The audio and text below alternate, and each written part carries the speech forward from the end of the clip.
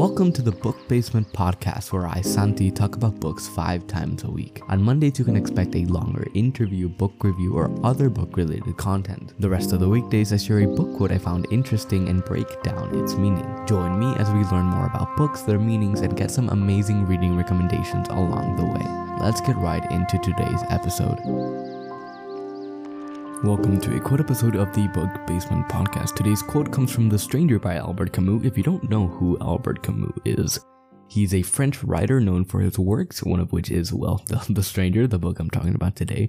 And this particular work is about a man called Meursault and his experiences through his very interesting life, especially after his mother dies. We get to see a wide array of very interesting characters, each representing a different aspect of life. And I think that if you're into classic books but non-boring classic books is what I meant to say, then you'll definitely like The Stranger. It is unlike any other book I've it's unlike any other book I've read, and I do think that you're going to enjoy it. I got this book recommended to me from a very unlikely source. That would be the PewDiePie YouTube channel. If you've seen his video on books, then you probably know where this recommendation came from. But anyways, today's quote reads, "Every man alive was privileged. There was only one kind of men, the privileged class. All alike would be condemned to die one day. His turn, too, would come like the others. Many of us, myself included, either choose to ignore or are unaware that we are all ultimately have the same outcome. However morbid the thought, it can be used as a propellant for encouragement. By virtue of waking up today, you are privileged.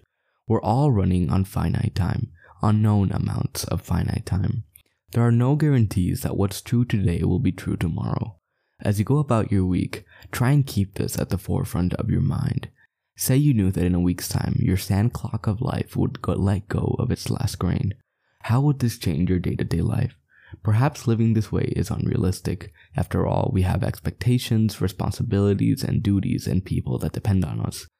The entire point of the aforementioned question is to acknowledge that our fate is not a variable we can control, so we must try and make the best of everything that comes before it.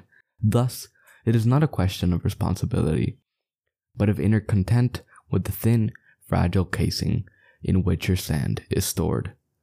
This is an incredibly perspective-inducing quote, as you can sort of sense what the character is going through at this amount of time. At the end of the book, it's a very poetic ending, a very philosophical ending, as Meursault is in prison. The reason for which he is in such a situation is going to be a mystery until you do decide to read the book. And there's this man trying to get him to read and be saved by the gospel. And I won't spoil the ending to you because it's very powerful. But basically, Meursault comes to the conclusion that by virtue of existing, he is happy. Or he is content at least. So I do recommend that you read this book. Definitely check it out. It is very different to most classic literature out there. And yeah, I hope you have a lovely rest of your day.